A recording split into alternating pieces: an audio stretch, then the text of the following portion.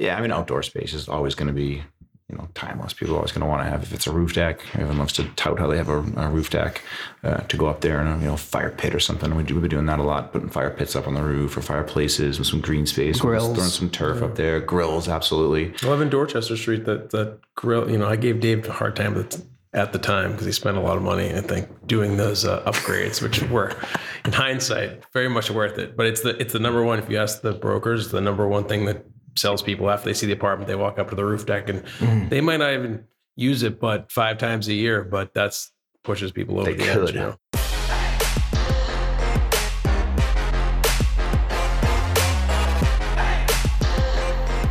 Welcome to the Real Estate Addicts Podcast. This is episode 80 with your host, Dan Rubin, RH Investment Group. Ray Herto, RH Investment Group. Mark Savatsky, Choose Boston. And joining us today is Dave Winnick, Cedarwood Development. Dave Mateo, Cedarwood Development. Dave and Dave. Makes things easy, sort of. Do people get you confused a lot? Just before they meet us, I guess. Yeah. I'm going to address all my questions to Dave today. I think they'll be addressed. Good. Awesome. So, you guys, developers, investors, mainly in the city? Boston? You guys, I'm going to say something. You guys do you'll compete with us on a 2-family, and then I see you building 93 units in Weymouth. And I'm like, well, guys, leave me alone on the smaller stuff. I don't think, have we really come up against you on some deals? We recently did see you on a 4-unit that a couple of us were bidding on in Southie. Oh, just tell us next time. We'll say, you guys can have it. That's Take fine. turns, Instead of, driving the price up and up, right? I had that experience recently. No, you do the opposite. Mark's on this one. I did the wrong thing on that one. I walked out of an open house and a buddy of mine, not like a close friend, but someone I know through the community walked in and we sort of rubbed shoulders, said hi. And we ended up raising the price on each other. He eventually beat me. But I should have just done that. I should have called him and said, how badly do you want this? If you really do, let me know now. I don't know. Hey, it's a free and open market. Buyer beware. That's true. Yeah, it's important to talk though, guys. Give us a call. We can figure it out. Maybe you could finance it for us or something. I mean, I don't know. Isn't that what we all want to do one day? Hey, you guys are in the investment group. Wasn't Dave Grossman on a couple weeks ago? Yeah. Yeah, he's sponsoring the podcast, actually. Yep. Great private money lender, Grossman Companies. I think that is the ultimate pinnacle in development, is when you can really just go to the beach and give other guys money to go grind. I agree. Right. We borrow money from Dave. Yep. Mailbox money. So are you guys focused mainly more on rental units or condo units, or a mix of both? I'd say a mix of both. I think. Yeah, it kind of depends. We do both. We look at each deal independently. When we go through to permit it, I think it kind of, we look at it as either way. And then by the time we get further and further down, kind of depending on what else we have going on, will kind of dictate which direction we go in to hold it or to even to sell it. So each deal is dependent. We looked at trying to get a mix. It typically is about 50-50. We'll hold on to half and sell half. I mean, we end up having to run out of cash, so we need to sell some project. We like to hold on to everything ideally, right. But we need cash. I feel like that's the evolution of a developer's career typically, is sell, rent a couple, rent more, and then just hold everything and keep putting pieces on the monopoly board. Yeah. I mean, that's what we did. Probably took us at least the first 5 years probably before we started holding things. No one ever wins at Monopoly by selling your pieces. Yeah. Hey, let's back up real quick. I know we all hate this part of it, but just real quick, high level, who are you and how'd you meet and how'd you get started? What brought you to real estate? Just real quick. Yeah, so we both grew up together in Bedford, Mass. We started doing together in high school. Started painting houses and building decks, and it's all like the college pro painter. Yeah. Were you building the decks or GCing the decks? It wasn't exactly college pro. Our friends did actually officially college pro. We actually just kind of figured things out on our own. I mean, we used to drive around. This is, by the way, driven by Dave Winnick over here. We would drive around neighborhoods and just write up estimates and put them in mailboxes. The turnaround rate on that, you would direct to seller marketing. That's great. Oh yeah, we would knock on the door and say, hey, politely say that your house might need to be painted or repaired somehow, and we're the guys for you. Driving for dollars. Yeah, so it was great. It was challenging, in that sense, because we'd try to align ourselves with what their need was, and obviously try to price it as such. And then high school, and then the early guerrilla marketing. Well, then the other challenge was actually trying to figure out how to do what they needed us to do. Once they called you up, again, we didn't have any experience in Or insurance. carpentry or insurance or any legal matter that. Yeah, No one cares about the insurance when they're getting that good price. You know what I mean? There's no college pro cut coming out. There was no insurance. I'll tell you, that's another evolution as a developer is checking insurance certificates. In the beginning, that's a good price. I know. It's tough. I'm the hard guy on that one, but You have to be. Yeah. As soon as you have anything to lose. So yeah, I interrupted you. No, that's all right. So the next step was, we both went to college and advanced degrees, and still like in the summer times we continued pursuing and doing what we were doing because we're making a ton of money doing it. Actually, enjoying it, being our own bosses and having fun, learning quite a bit. And then we both went and got professional jobs post college, and then yeah, exactly. So that didn't last long. And then what we actually at the same time we're kind of concurrently doing development deals. We ended up doing a deal together in Somerville, where we did literally all the work ourselves, other than the electrical and plumbing. By the way, this is back when you could buy a house. We bought the house with no money down and no doc loans. And we got a $700,000 05, 06. And no idea. $700,000? $700,000 on 3-family, no money down. You didn't even have to provide income proof. You just said, "Hey, we got this house." This We'd is pre-recession. Yeah, and then we did all the work. I mean, we would go there after work you got out of work. It's good to meet somebody who benefited from all of that. I feel like we just had the reverberations and the downside when all my friends were losing their jobs out of school. So sure, yeah, and no money down, no document, no idea what we're doing. Yeah, a lot of luck, and we ended up making some money on it. And for us at the time, it was like great money. So we said, "Great, this is awesome." And literally, it felt good. Let's just do it again, and it was fun. So we really enjoyed it, and literally to this day, like we enjoy what we do. We genuinely enjoy what we do. The finding a deal and envisioning the end result and watching that and enjoying the process as it evolves. That project evolves from a conceptual idea through from the planning and hiring the consultants and getting it approved, and then starting construction, working with the design, and then actually selling it or renting it is extremely gratifying, which is why we're still doing it. We're going to continue to do what we do because we enjoy it. It's gotten a little more difficult these days. It's gotten a lot more difficult. A lot more difficult. So you basically did that right before, or did you have any deals going on when the market took a dive? We did it before. That was probably around 2005, and then it's funny. I think we came to Southie. I think we did another deal or two here. They're just two. We were had our regular jobs, and we were doing. Were you living in the city? So we did Somerville. Actually, I think we moved back with our parents. We're like 24 years old. Best move ever. And then, then we lived. Mom, meatballs. That's right. We moved to Southie. So we were living in Southie, and we were doing one or two families, 3 families a year. I think we actually only had one, when the market crashed, we had like a 1-2 family that Southie did okay. I mean, instead of selling things in a month, it took us 6 months maybe, but it wasn't really a big price hit. And so we were lucky in that at that time, we didn't have a huge amount of exposure, and we kind of kept just chugging along. Yeah, I think I read a statistic at one point where it's like, you have like Vegas or in Florida where the recession, the prices dropped or values dropped like 70%. And then in Southie in particular, I think they went up 5%. So it's like, it didn't really affect the Boston market. I mean, things slowed down, but we're very lucky and blessed to be in where we are. I mean, I feel like we've been here since 2005-ish, and the market's just, again, it wasn't like 10 years ago, it wasn't like it is now, but it certainly has always been, I think, a very solid market. I guess that brings us to the next, we've looked back, now looking forward. We're in a rising interest rate environment again.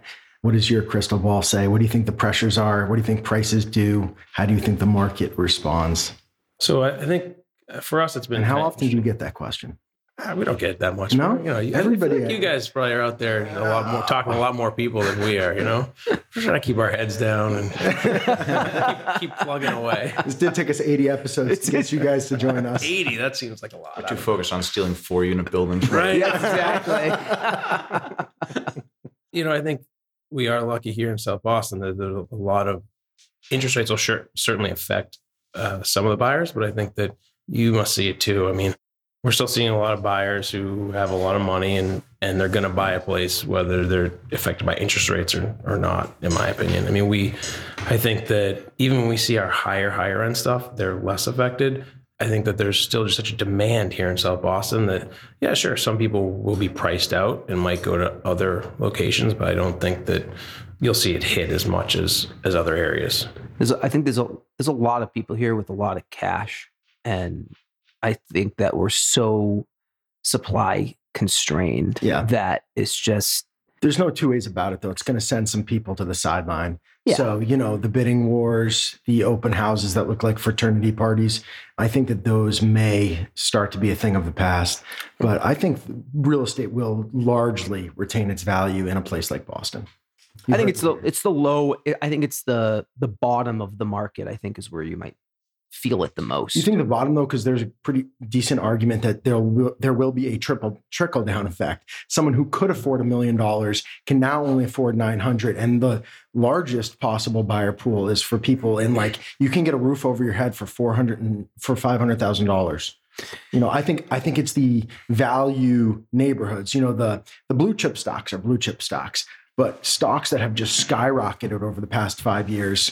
I think buyer beware. Yeah, it's a good analogy. I think it's a healthy part of the cycle. This potential downturn, or any downturn, is really a healthy part of the cycle. It kind of filters out the people that shouldn't be in the business, or it kind of brings down some of the deals that really don't make sense on paper, and it brings them down more to reality. So, like your analogy before about blue chips, yeah, those solid investments that are. There'll always be solid investments, and those are the ones that need to, you need to invest obviously in those, and particularly even to expand on your analogy before, a mutual fund, right? So we're trying to get a little more diversified. Okay, so you're trying to get into maybe perhaps different markets. Our mutual fund would bring us into different markets and allow us to get into different real estate segments. That's a good analogy. If it's commercial, if it's residential, is it short-term rental, whatever that may be, and we're evaluating and trying to get into more of those type of things so that we're well diversified, so that we can endure the storms. I think though too, the only thing I'll add is that a lot of times, and if you're looking at the same deals we are, there's usually enough kind of juice in the deals that. Well, you hope. Well, listen, I mean, especially in a market like this, then you should be planning for that, right? If you get some sort of relief or additional zoning, typically, that's where the market. Well, it's taking the risk, right? Or you're doing contingent deals, which are harder to do, obviously, now. But I think some of those people will get weeded out. And then on the other side of that, I mean, again, if there's enough meat in the deal, look at your worst case scenario, and you should. Do you really think there'll be an adjustment that much? I think that, looking at the right deals, you're probably safe that you might not be making what you thought you were going to, but you probably won't get hurt too bad. That's typically my answer to construction costs escalating as well. I mean, there's not a great, and then the other thing I'll add is just that rents will go up commensurately. All those people need a place to sleep and live. And so if, they exit the for sale market, they're still going to go somewhere. And if they can't afford to buy because of interest rates, well, if you're a landlord, that's a good place to be. Multifamily apartment is a good hedge on inflation. 30-something units in Lynn would be an amazing deal to take down right now. Well, we're looking at that. No, I hope not. We were just outbid. I mean, COVID kind of pushed people away, right? No one wanted the shared living environment. But now I think if rents rise and housing costs rise, you're going to see more co-living again. And the other part that is interesting, even though costs may be going up on an absolute term, I mean, half of that is because of the labor input on the supply side. So people are seeing higher wages. You're reading about, especially in tech jobs and more, not necessarily all the blue collar jobs, but even those are gaining. When's the last time you got a bid for anything, right? Everything's expensive. So it's helping everyone, makes everything more affordable, but it is causing this overall inflation. So the ones who aren't able to follow those wage growths are probably most affected and will continue to, quote, suffer. And I don't know if that's the middle class, lower class, wherever it ends up being, but I don't know. I'm optimistic, I guess is my point, that even with the interest rates going up, you'll still have opportunities and you'll still have. You said co-living before? Did you see the article about flight attendant crash pads in East Boston? I saw that. You mean out of a garage? Is that one of your buildings? I usually can find a way to defend a real estate investor from one of these articles. That one, I was just floored. This guy had like 40 beds in a 2-family and was It wasn't renting even them. 2-family. It was an illegal apartment above a garage. Yeah. It was like a work garage. It was But not these were a flight conditioned attendants. These were space as far as professional. Well, that was my question. Is Yeah, like these this people, wasn't they're not like vagrants. they're making good money. Why can't they? And first of all, I thought the airlines put them up. Yeah, that's what I thought. The airlines I think put it's them like up. a per diem, so they probably would get the money no matter where they stay. So if they rent an apartment and they Rent get an an X number apartment of with dollars, 40 then they're- people? they're making more money.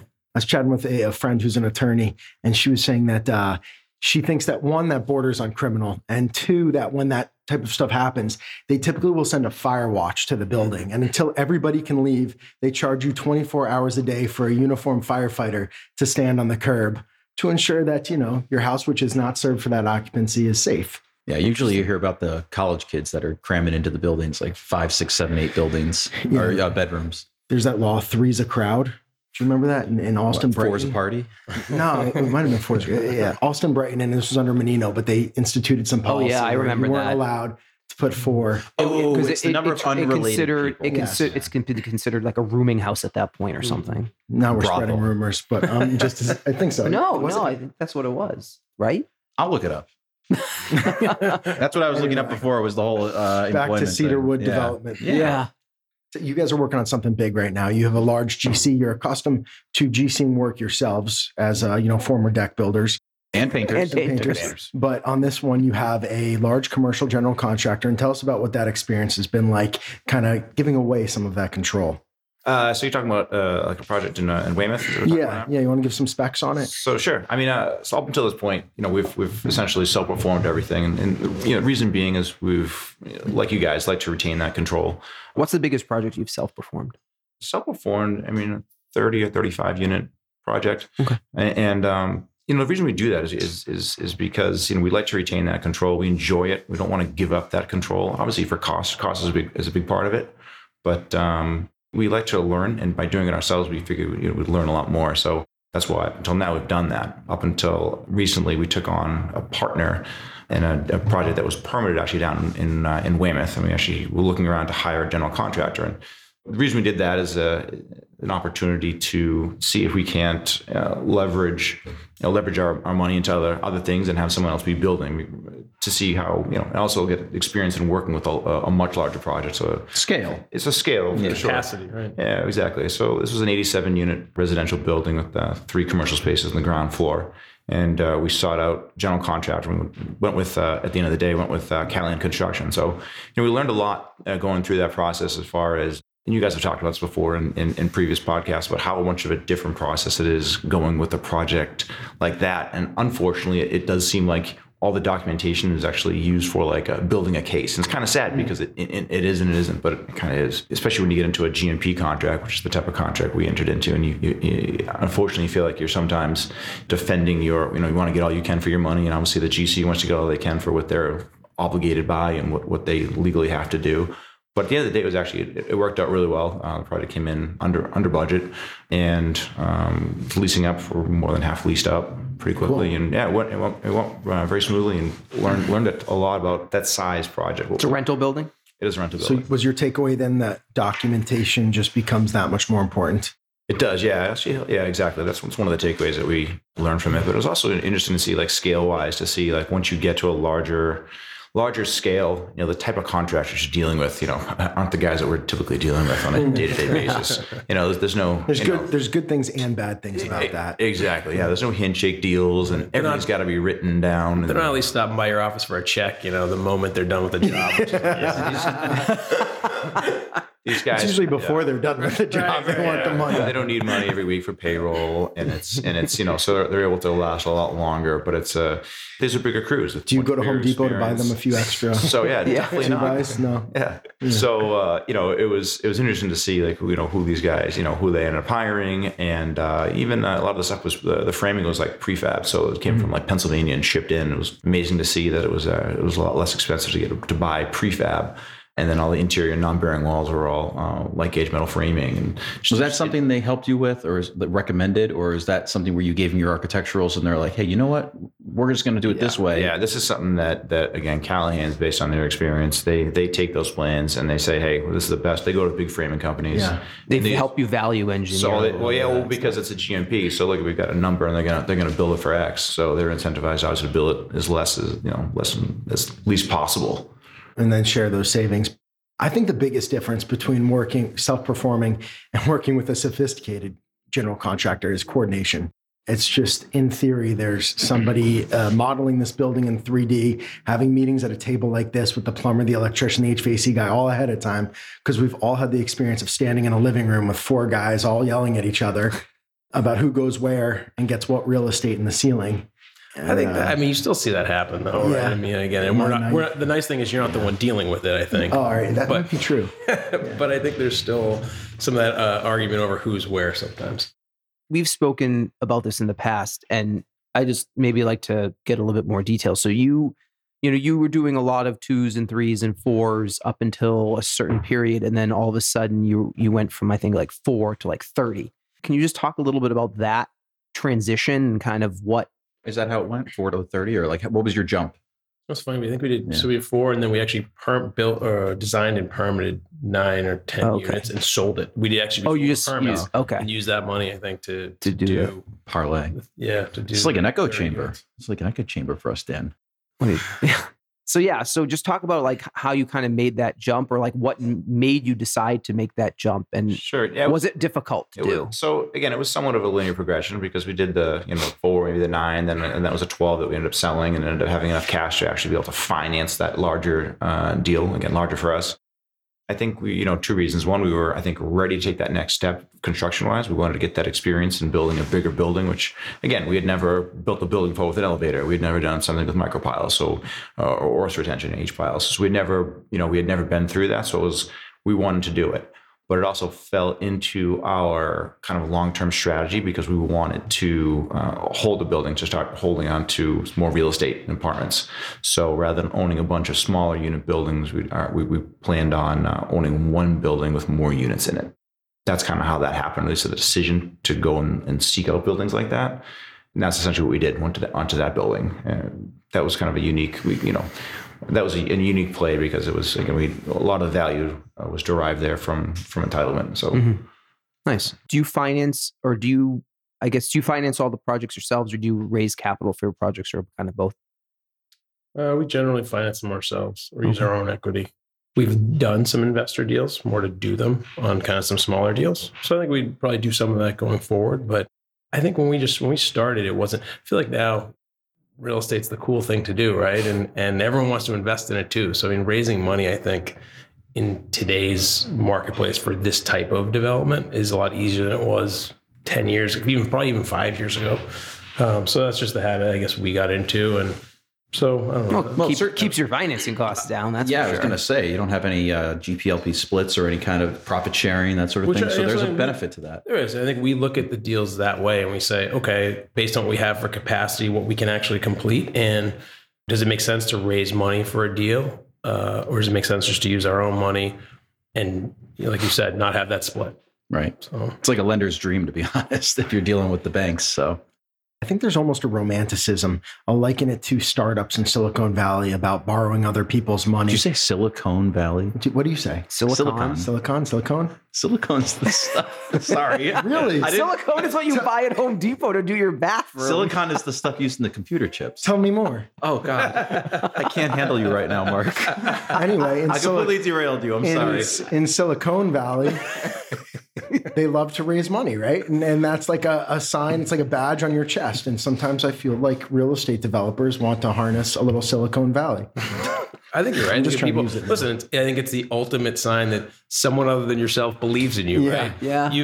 Yeah. Someone else looked at this deal and says, yeah, I want to put money in, or I believe in you, and I want to put money into your deal. So I think that It's also a way to scale too. De-risk, I think it's a perhaps. huge deal. I mean, listen, we would certainly look to that more as we get into bigger projects. I mean, I think one of the things you talk about, the 30 unit deals, it sounds like you guys have you done, what's the biggest project? That's the next thing on our plate. Yeah, that's why I that's said kind it sounded like an echo chamber. Your story sounds like what we could be in couple of years time. So that's A couple years time, next year, get this thing under. I mean, the challenge I think that we've had, Dave might be able to speak a little bit more to that, but I will say it seems like from us going down this road that those 30 unit deals, 30, 40 unit, 25 units, they're like you got to self-perform those deals to make them make sense a lot of times. And you got to get above a certain number to make sense to hire a GC. And so it's kind of like finding that sweet spot, because you joke about how we do 2 or 3 unit deals and we do 30 unit deals. We have some 3 unit deals that are better deals than when all said and done, and on maybe a risk adjusted return than a 30 unit deal. And so that's the tough part. But you're not keeping the 2s, right? You're selling. Like the 30s are keeping, That's right? right. That's right. We wanted to stop and acknowledge our sponsor, First Boston Capital Partners. Dave Grossman and his team do a fantastic job. So if you need financing to build a building, we highly recommend reaching out to them. They're super flexible, fast, really good group to work with. Can't say enough. So First Boston Capital Partners, you can reach out to us for an introduction, and I'll be happy to put you in touch. Are you pulling cash back out after you're building and stabilizing these larger projects, or are you just in? It depends if we can. I mean, again, for us, that's like by the time you stabilize a building, you're usually looking at, you build it and stabilize it. That's 3 years, right? And then you look at it and you're like, if we give it one more year, we probably can Squeeze a little bit right? out. Exactly. So I mean, we definitely refinancing. It's never. I feel like it's never like you hear on podcasts, right? I'm just gonna buy this thing, do the renovation, take all my money back out. Yeah. the Burr model. Yeah. Right. Yeah. So we don't. I would say we definitely refinance our properties as required. Maybe not as much anymore. To get, that's right. I did some quick research here. There we go. Boston 4 undergraduate housing rule. 2008 city ordinance prohibits more than 4 undergraduates living together.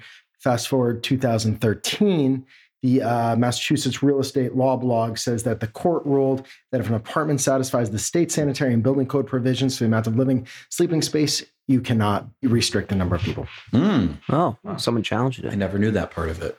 Yeah. Good to know. I hope that's correct. Does that? Everything on the internet is true. Asterisk. Well, no, Mark is not an attorney. I'm pretty sure. Yeah. I'm pretty sure I follow that law blog. So was that Rich Vetstein? I gotta look. All right.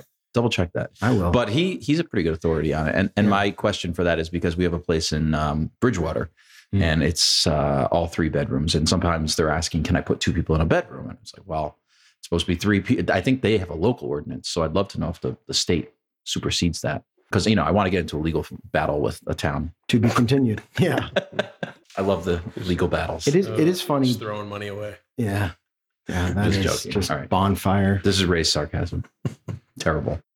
It's funny hearing you say that the 30 unit space can sometimes be very competitive and you have to be super cost conscious, because I feel like Dan and I were just having a conversation how, we're in the like 5, 7, 9 unit type space. And we're going, I really can't, I want to go to the 30 unit space. Yeah. That's where the margins are.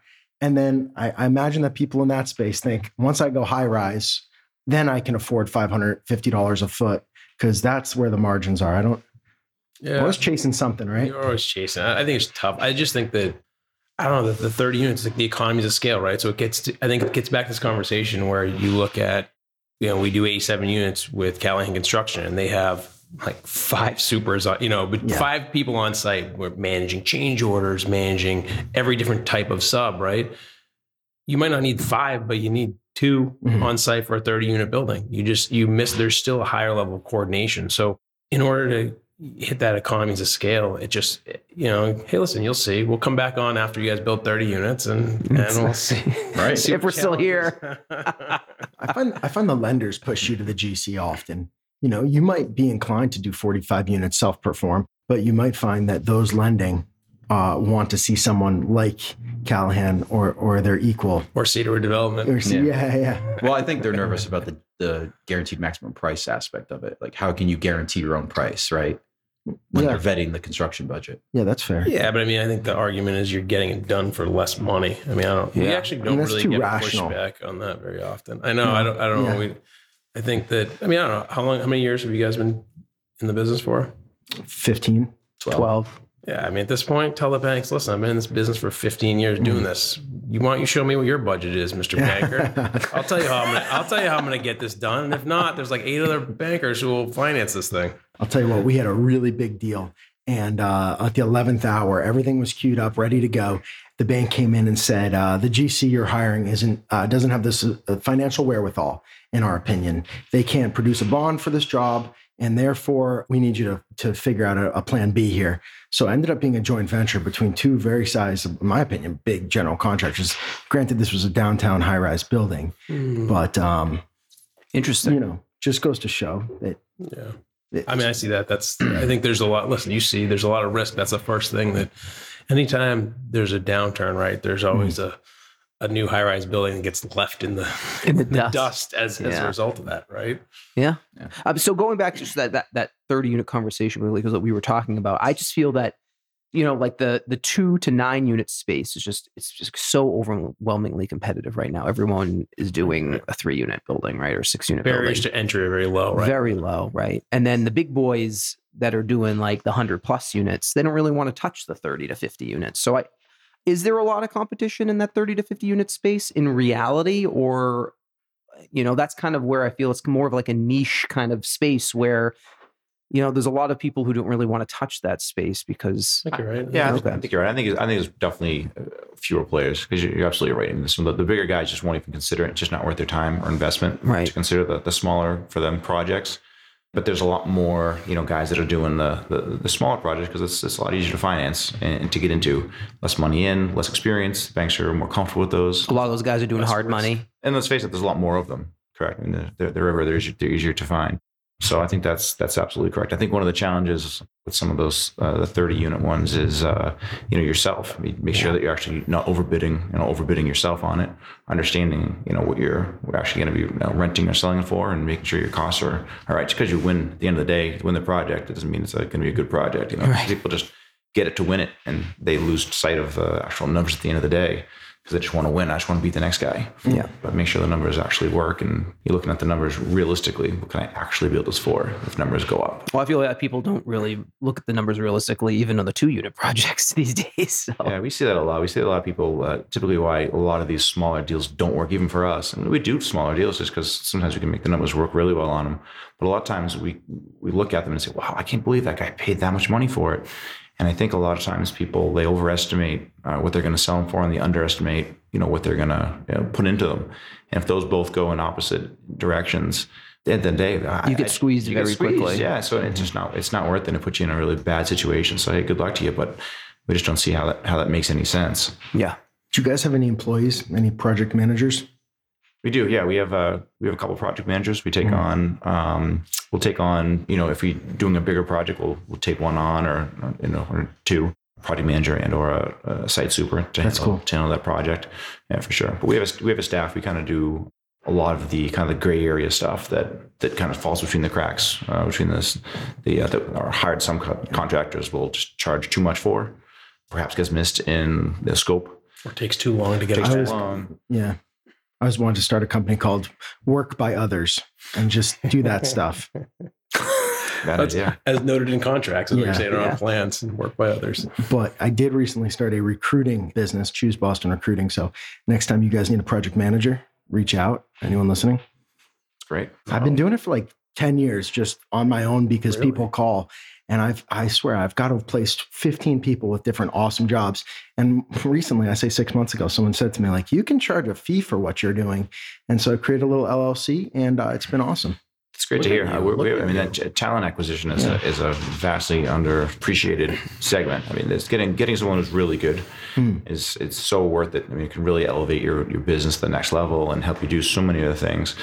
Talent, really. I mean, listen, it sounds cheesy, but people really are the strength of your business, and you can do amazing things if you've got great people. You can free yourself up from what otherwise you'd be concentrating on, and allow you to be much more efficient by moving on. So all good people. So yeah.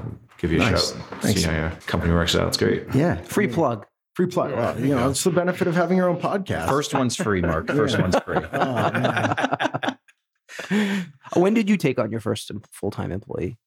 Actually, pretty early on. We ended up taking somebody on who was a carpenter, full-time finish and framer, who had experience. So he's been with us since probably 2006. Oh, wow. Yeah, he's you know, he's a great guy. He's very loyal and he's very skilled at a lot of different things. So, you know, again, he's been our kind of our gray area guy, kind of filling in all those random things. But also keep in mind too, when you have, you know, a portfolio, sounds cool to say, so a portfolio of apartments, and you need maintenance done. So it's great to have, you know, we're able to keep him in between the gray area of the development projects to help with the keeping the apartment up, you know.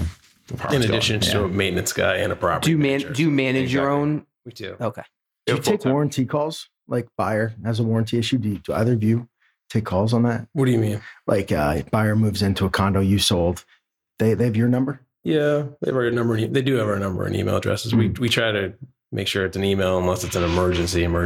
We can cut this if you want. I don't know. I mean, that's what is your email and phone number? I mean, listen, you know, right? I mean, I think that we've always, since we started, we've always made sure that we're getting out to remedy any problems that arise, right? Because you know, with new construction, you're always going to have problems, right? And I'll tell you though, new construction is not perfect construction. That's right, but you know, it is worse than condo calls. You know, condos you sold is apartment. No way. Oh yeah, for us at least. I mean, we get a lot.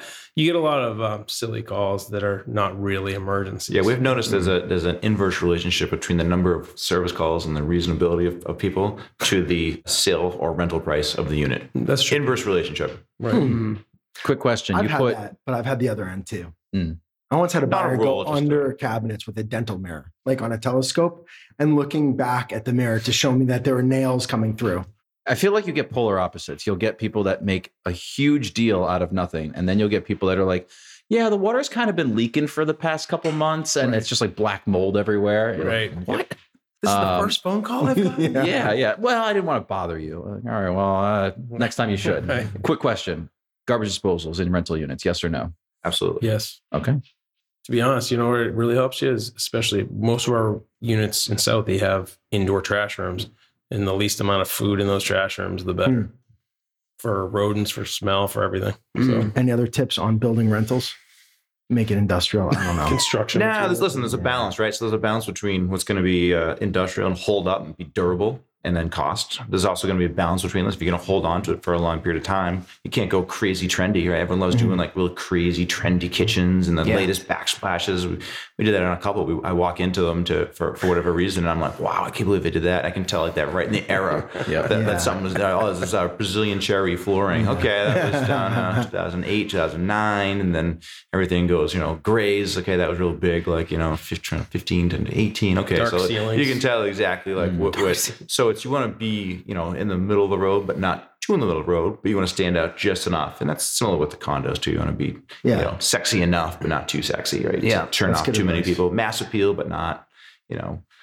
So that's a challenge. But yeah, durable. So the apartment thing, we discussed a lot. We talk a lot about how nice, you know, things need to be relative to durability, but also we want them to be nicer. We want people to feel that they have a nice home, because we truly feel that, you know, having a nicer place with nicer amenities, feel that people are going to want to stay there. So it's going to justify higher rents.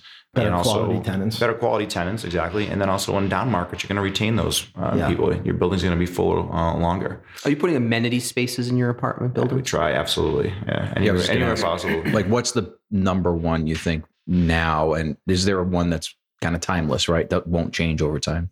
Yeah, I mean, outdoor space is always going to be timeless. People are always going to want to have, if it's a roof deck, everyone loves to tout how they have a roof deck, to go up there and, you know, fire pit or something. We've been doing that a lot, putting fire pits up on the roof or fireplaces with some green space, grills, throwing some turf up there, grills, absolutely. I love in Dorchester Street that grill. You know, I gave Dave a hard time at the time because he spent a lot of money, I think, doing those upgrades, which were, in hindsight, very much worth it. But it's the number one. If you ask the brokers, the number one thing that sells people after they see the apartment, they walk up to the roof deck and they might not even use it, but 5 times a year. But that's pushes people over the edge. You know? They could. Well, that's the thing, you know.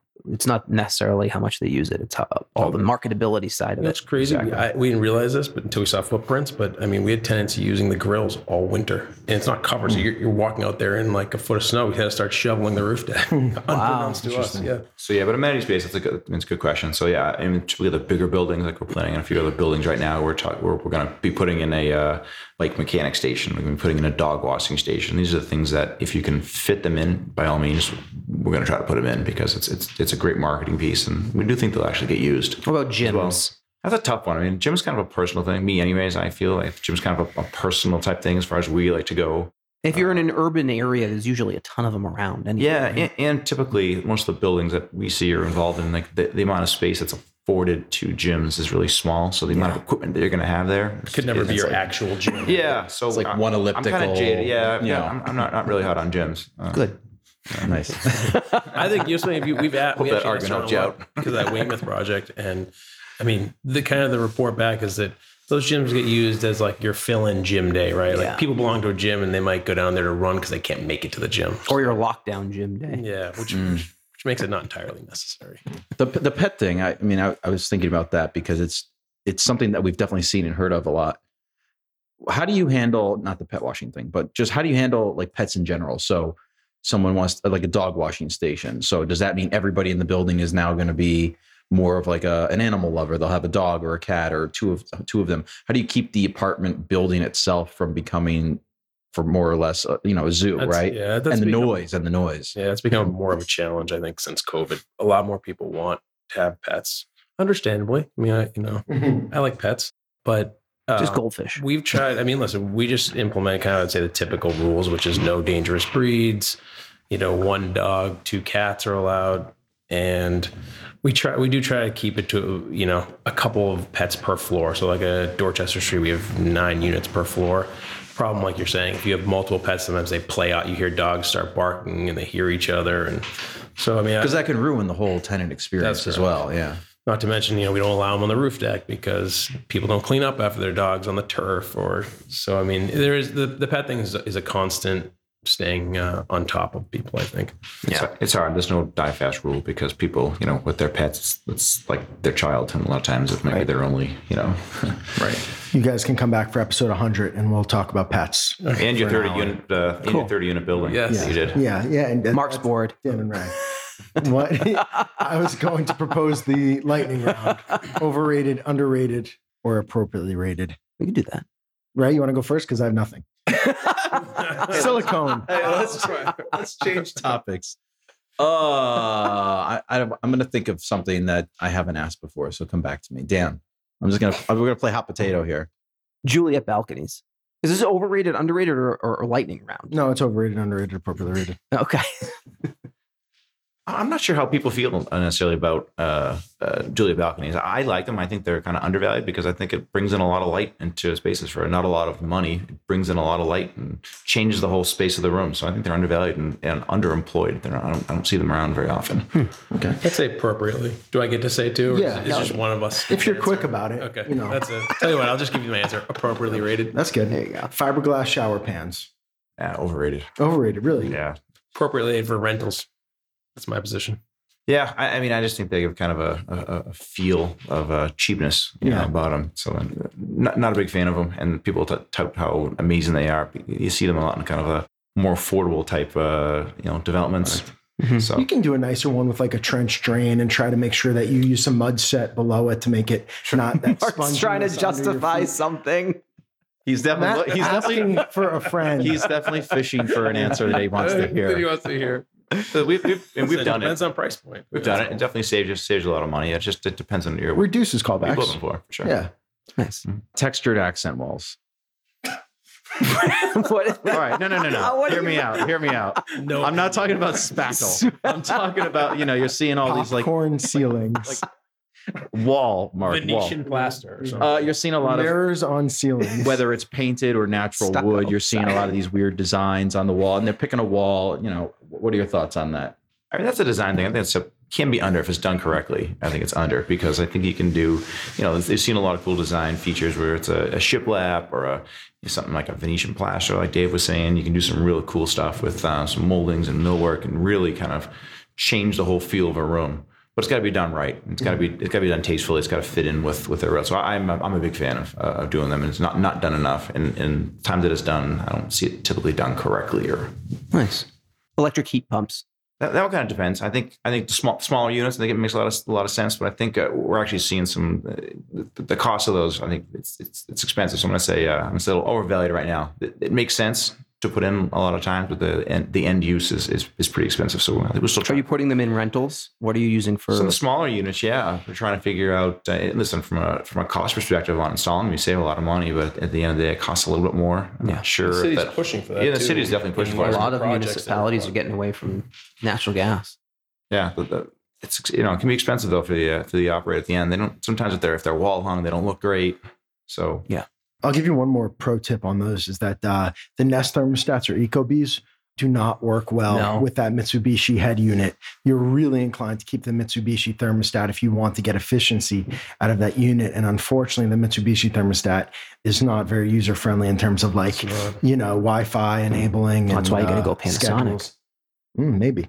Well, with that, my last tandem parking. Go.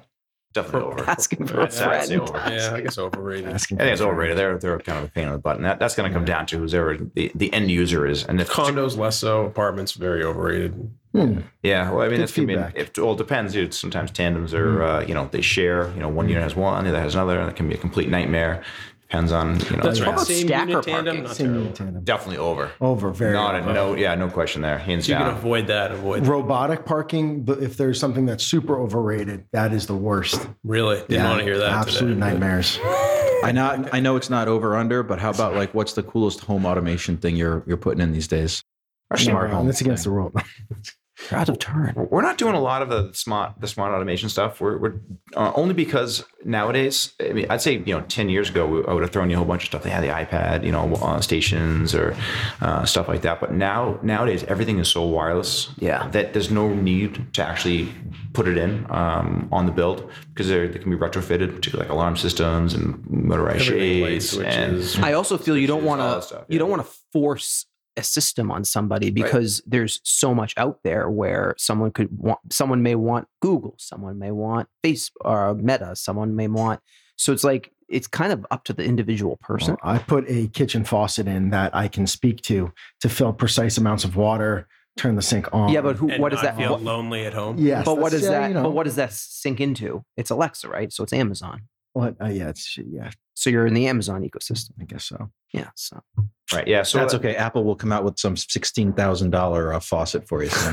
I think if you're doing stuff, I mean, you can. I actually in my own house put like Z-Wave switches in, right? And There you you can go. and you can connect those to any Yeah. ecosystem that you'd like to. but it's going. That stuff is going away. It's all going to be Wi-Fi. It's all going to go away from like the Z-Wave and the whatever the other stuff like the proprietary either systems. low energy Bluetooth or Wi-Fi is where everything will be.